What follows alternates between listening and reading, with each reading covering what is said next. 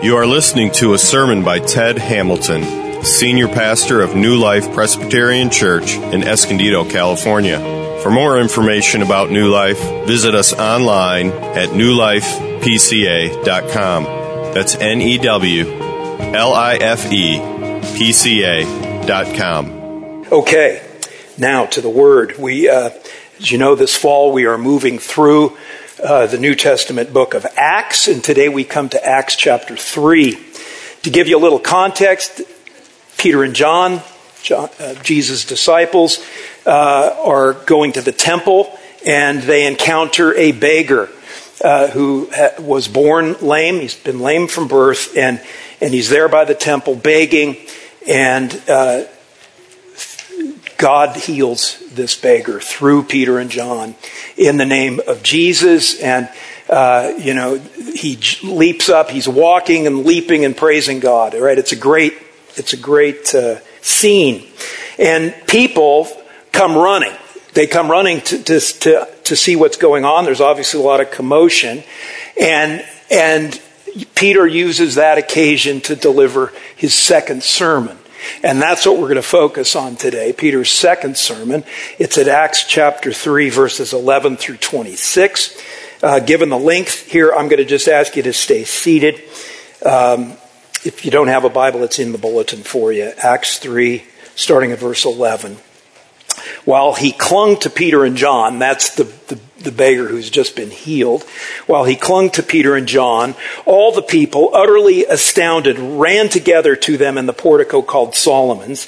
And when Peter saw it, he addressed the people. Men of Israel, why do you wonder at this? Or why do you stare at us as though by our own power or piety we have made him walk? The God of Abraham, the God of Isaac, and the God of Jacob, the God of our fathers, glorified his servant Jesus, whom you delivered over and denied in the presence of Pilate when he had decided to release him. But you denied the holy and righteous one and asked for a murderer to be granted to you, and you killed the author of life, whom God raised from the dead. To this we are witnesses. And his name, by faith in his name, has made this man strong, whom you see and know. And the faith that is through Jesus has given the man this perfect health in the presence of you all. And now, brothers, I know that you acted in ignorance, as did also your rulers. But what God foretold by the mouth of all the prophets, that his Christ would suffer, he thus fulfilled. Repent, therefore, and turn back, that your sins may be blotted out.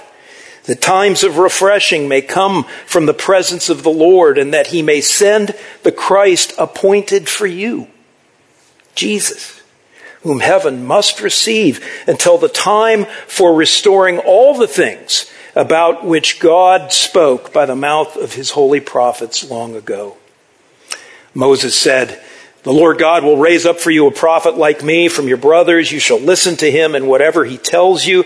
And it shall be that every soul who does not listen to that prophet shall be destroyed from the people. And all the prophets who have spoken, from Samuel and those who came after him, also proclaimed these days. You are the sons of the prophets and of the covenant that God made with your fathers, saying to Abraham, and in your offspring shall all the families of the earth be blessed. God, having raised up his servant, sent him to you first to bless you by turning every one of you from your wickedness. This is the word of the Lord. Let's ask for the Lord's help. Father, may the words of my mouth now and the meditations of all our hearts be acceptable in your sight, our rock and our Redeemer. In Jesus' name, amen. So this event follows a pattern we're going to see repeating in Acts. We've already seen it. Some extraordinary sign or wonder is done through the apostles in the name of Jesus, and then the event is explained. So in Pentecost, the Holy Spirit comes down with signs and wonders, and Peter explains it. That's his first sermon. And now, on their way to worship, Peter and John, Jesus heals this lame beggar through them, creates a huge commotion, and Peter explains it, right? His second sermon.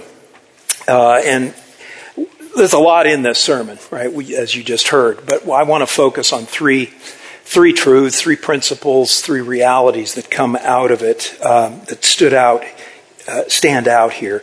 First, nothing can thwart what God wants to do with you and for you. Okay? That's the first one. Nothing can thwart what God wants to do with you and for you. Second, Jesus commands comprehensive confession and caring concern. Comprehensive confession and caring concern.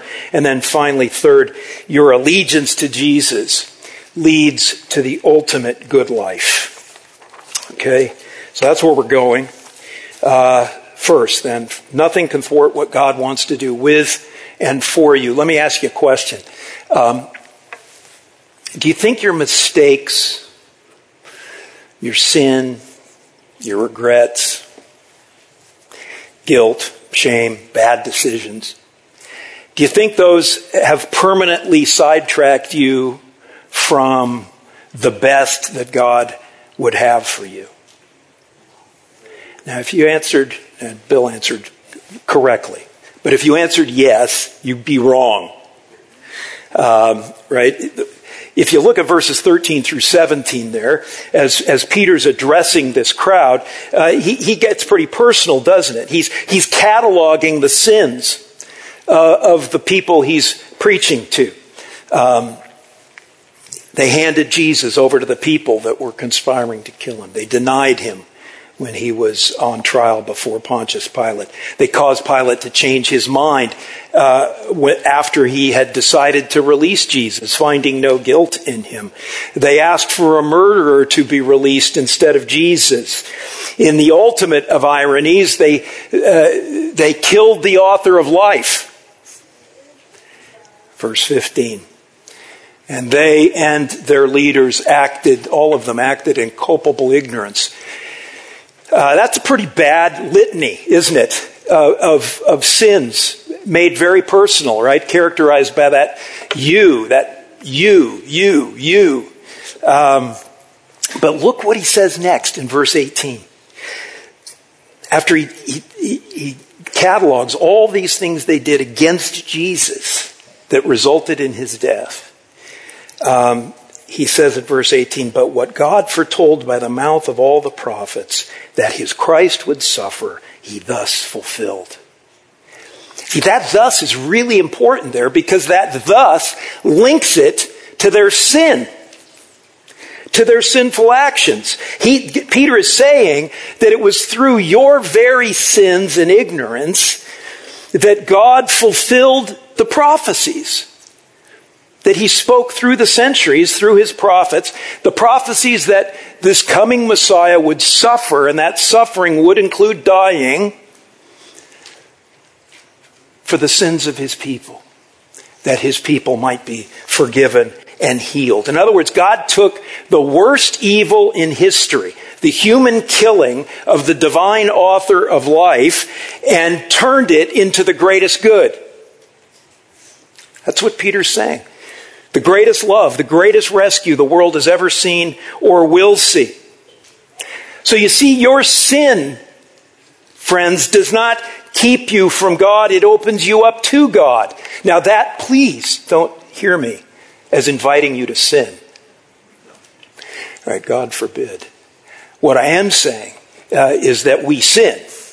And that sin does not keep you from God, nor does it keep God from you. Right? It doesn't. It doesn't sidetrack you. Look at verses 19 and 20. He goes on, right? What do we do then? We turn to God. Right? We repent. That's in Greek, that means like have a change of mind and turn to God. And what's he going to do? He's going to blot out your sin. It's a strong word there. It's translated in other places, obliterate. The idea, back then, right, with the ink did not have acid in it, and it didn't penetrate into the paper like ours does today. So you could,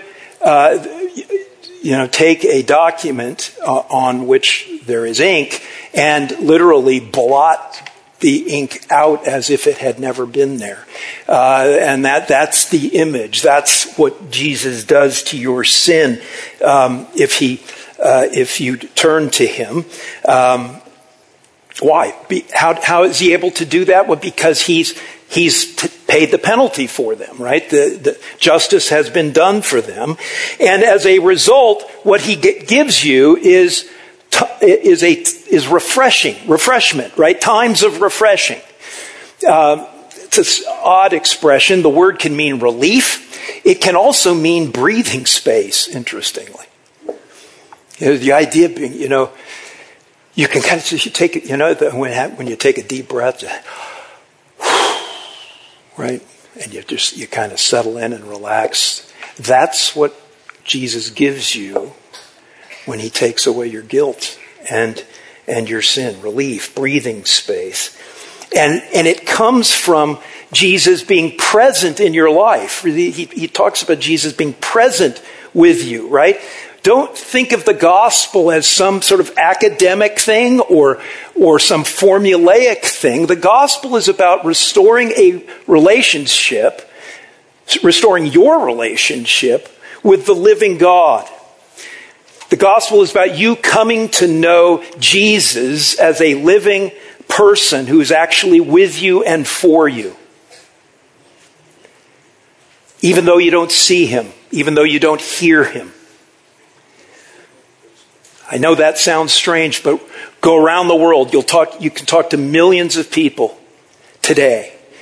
Go through the centuries, back through the centuries, talk to millions of people who will look you in the eye and testify, I know Jesus. I know he lives. And I know he's with me. And I know he refreshes me.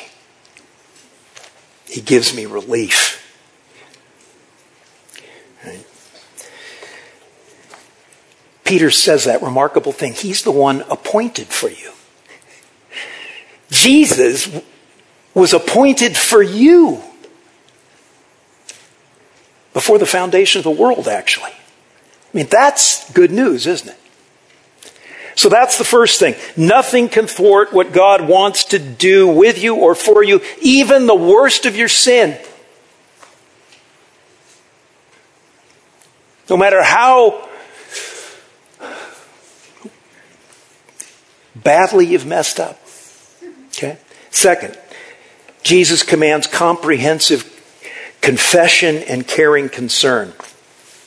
Some of you here, and I'm speaking primarily to those of you who would not identify as Christians at this point, you don't think you're guilty enough to need Jesus, right? You don't understand all this talk about sin. You're good enough.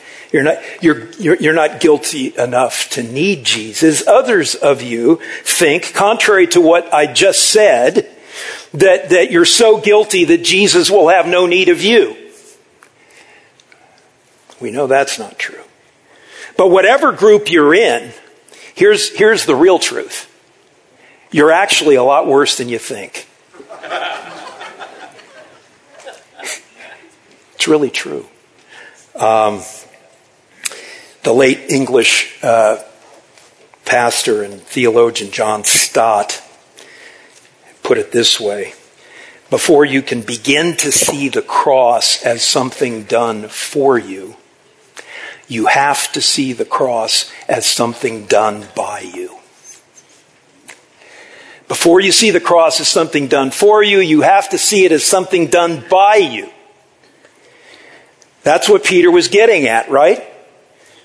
He's saying to the crowd, you denied Jesus, you set him up, you killed him, you put him on the cross. Should have been Barabbas, but you insisted on his release. You put Jesus up there. Now, no doubt there were in that crowd people who were directly involved in the killing of Jesus. But almost certainly as true, there were people in that crowd who weren't. Right? Who weren't there, weren't involved. So was Peter being inaccurate? Was he exaggerating? Was he being unfair? No, he's stating a fact that was true then and it's true now. And that is that we're all responsible. We are all, in a sense, the reason Jesus went to the cross. My sins are the reason Jesus went to the cross. Your sins are the reason Jesus went to the cross. Martin Luther colorfully said it. He said, we walk around with the nails of Jesus in our pockets. I think one of the finest pastors in the PCA is a fellow named Joe Novenson. He was my daughter's pastor when she was living in Tennessee. And in talking about this passage, he reminded me of something I had read long ago by Becky Pippert. Becky Pippert, great Christian author and evangelist. She wrote that wonderful book called Out of the Salt Shaker and Into the World. You may remember that book. She writes about a meeting, an encounter she had after she spoke at a conference. A woman came up to her. She was sobbing uncontrollably and eventually confessed that years before she had been a youth leader in her church and had gotten pregnant out of wedlock. She was a key leader in the youth ministry in this large church. There had been no scandals, no moral scandals at that church, and she was afraid. She was too proud to admit it and too afraid to admit it, her sin, and she ultimately decided to get an abortion, which she did, and now it's years later, and she's happily married. She had 4 kids, and she's sobbing uncontrollably because she can't live with herself. She's not sure that Jesus can really forgive her for that. She reflects back on it, and she goes, I can't believe I did that. I can't believe I took an innocent life. Out of pride and fear, I took an innocent life. She said, I've confessed it 1,000 times to the Lord, and I get no relief. All I got is this overwhelming shame. I'm just haunted by it. How could I take an innocent life? And Becky Pippert's listening to this, and she's praying while she's listening and asking the Lord for wisdom. And what can I say to her that would be helpful? And she comes out with this. She said, I don't know why you're so surprised. This isn't the first time your sin has led to death. It's the second. When you look at the cross, all of us show up as crucifiers. Religious or non-religious, good or bad, aborters or non-aborters. All of us are responsible for the death of the only innocent who ever lived.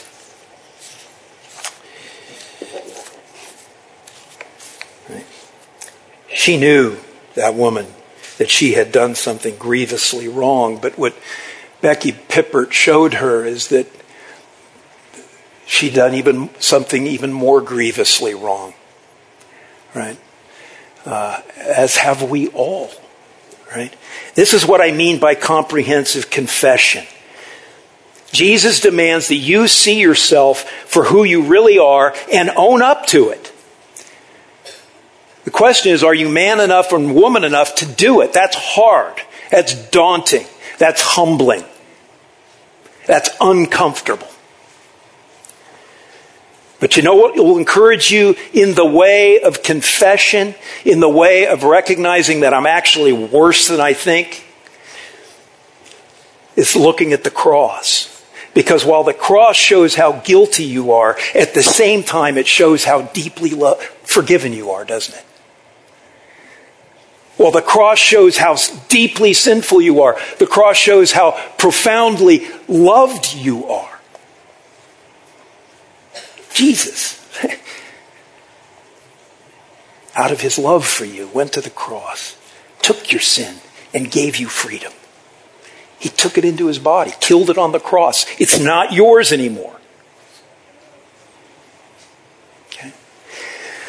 Now, if you've done that, if you're a person who's confessed your sin, you've turned to Jesus, you're now trusting in his death for the forgiveness of your sin, there are ramifications of that. You don't just do that and then life just goes on as if nothing happened. There are certain consequences. You see, you've been blessed in a huge way, right? Freed, relieved, refreshed, forgiven, loved. And what Peter says here is that you have been blessed to be a blessing to others. Peter gets at that near the end of his sermon as he's sort of tracing through the Old Testament and how the Old Testament spoke and predicted the coming of Jesus, right? And he goes all the way back to Abraham, Genesis 12, and that promise that was made to Abraham that, Abraham, your offspring, through your offspring, all the families of the earth will be blessed. You see that in verse 25? It comes right out of Genesis 12. And friends, that's not just ancient history, right? You and I, mostly Gentile believers here, non-Jewish believers, we have been grafted by faith in Jesus. We've been grafted into Israel.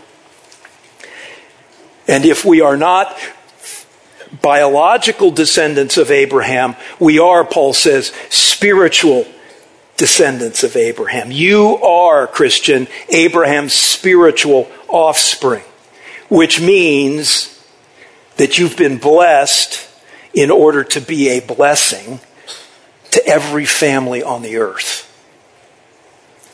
You. Right? Going back to John Stott, in his masterpiece on the cross of Christ, called The Cross of Christ, he wrote, "The church tends to become very preoccupied with petty parochial trivia while the needy world outside is waiting. So the Son sends us out into the world as the Father had sent Jesus into the world." Friends, this is why we're refocusing on mission here. Refocusing on our responsibility to be witnesses, to testify about the truth of Jesus. Here locally, as we pray for our friends and our neighbors, and around the world, right, as we deploy missionaries. Wasn't it a blessing to hear what's going on with Antonio in Durban? Such a great blessing. And we deploy missionaries like Antonio from us, and we're going to be deploying, I hope, many of you in short-term missions around the world. So that's a consequence, right? That's on us as believers. But there's a consequence for those of you who aren't believers. Peter says in verse 23 that if a person is not listening to that prophet, and when he says that prophet, he's talking about Jesus, right? Moses had promised that there in the future a prophet would come like him that would be greater than him. And that was Jesus. And if you're not listening to that prophet, and listening is not just hearing, it's obeying, it's trusting, it's following. If you're not, Peter says here, that person will ultimately be destroyed from the people. I mean, there's no getting around, that's the flip side of the good news. There's this potential bad news. Jesus has come to give you freedom from your sin, to take your sin from you, so it's no longer yours, to be judged in your place. If you reject that, then there will come a time, I don't know when, not right now, but there will come a time when you will stand before God and you will be accountable for your sin because it hasn't been taken from you. It hasn't been forgiven you.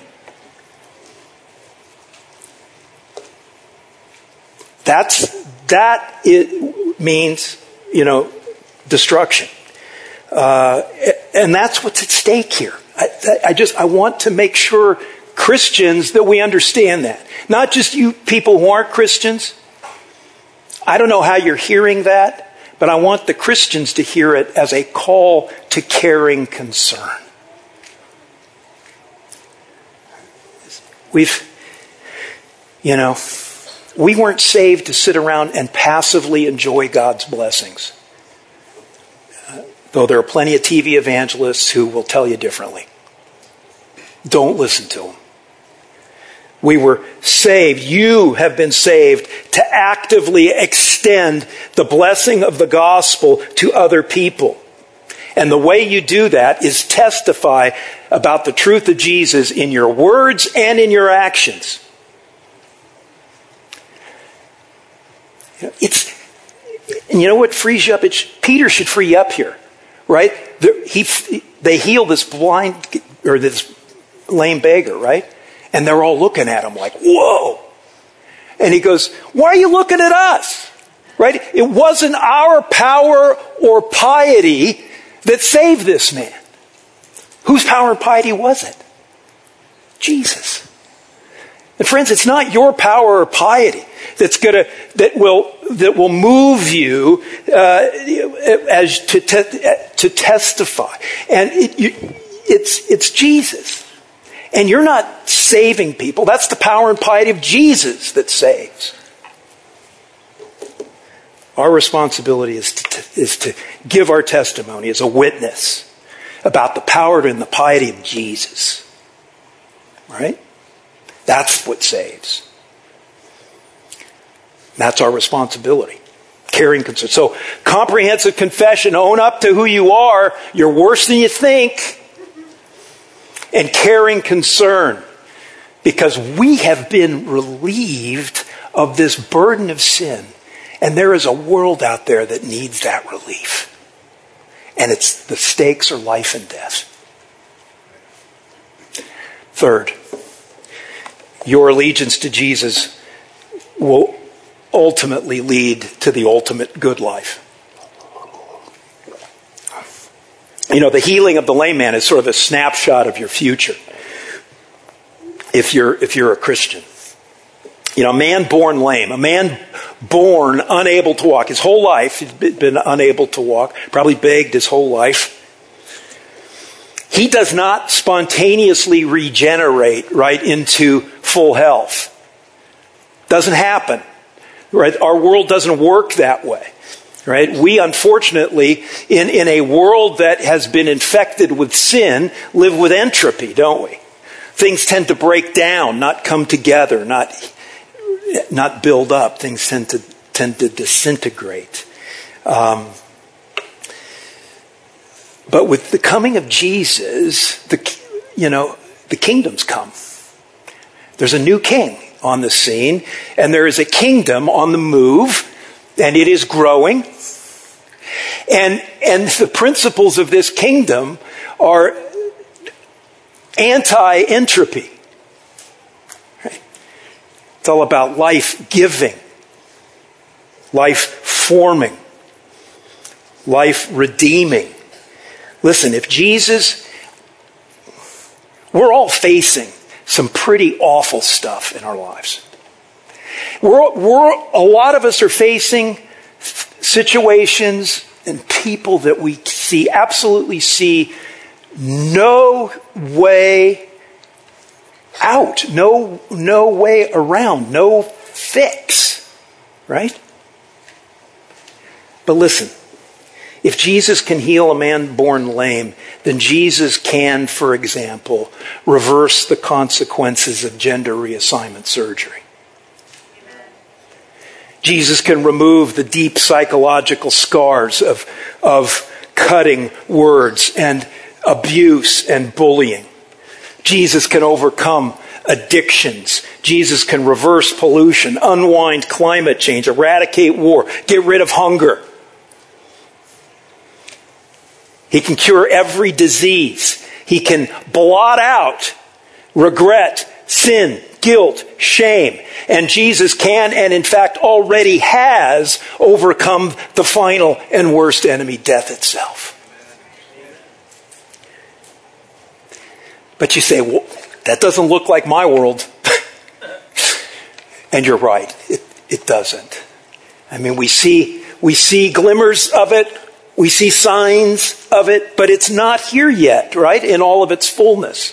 That's why Jesus instructs us to pray every day, Lord, cause your kingdom to come. Right? The healing of the lame man is a signpost to a future event, a future reality that Peter in verse 21 calls the time for the restoring of all things, about which God spoke by the mouth of his holy prophets long ago. There's going to be, in the future, this time of restoration. Until that time, Peter says, Jesus is in heaven.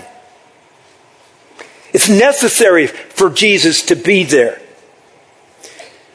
And that's where he is. And if you die right now in faith in Jesus Christ, that's where you will go to be with Jesus.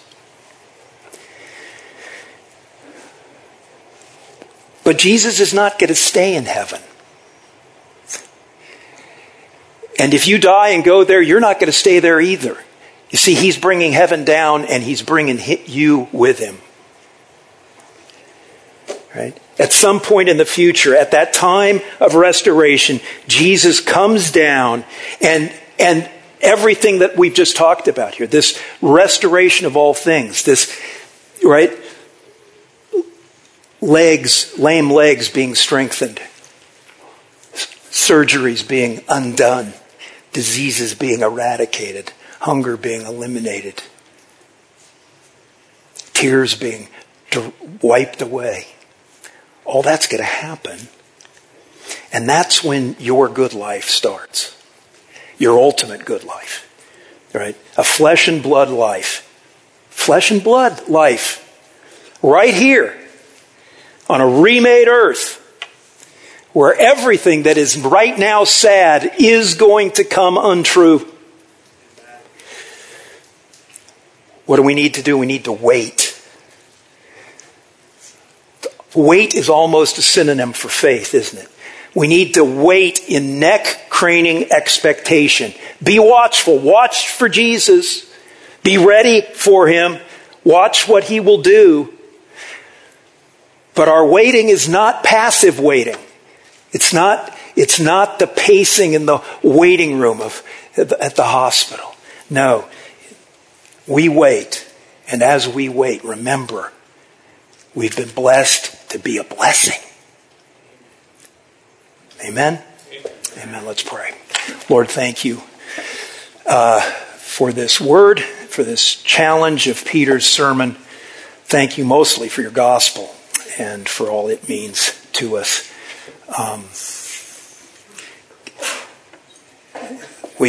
Lord, help us to see ourselves for who we are and grow our love for our neighbor.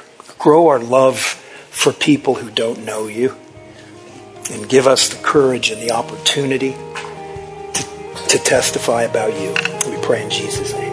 Amen. You've been listening to Ted Hamilton, Senior Pastor of New Life Presbyterian Church, Escondido. Please visit us in Escondido, California, or online at newlifepca.com. New Life Presbyterian Church Escondido reserves all copyrights as applicable by law. Thank you for listening.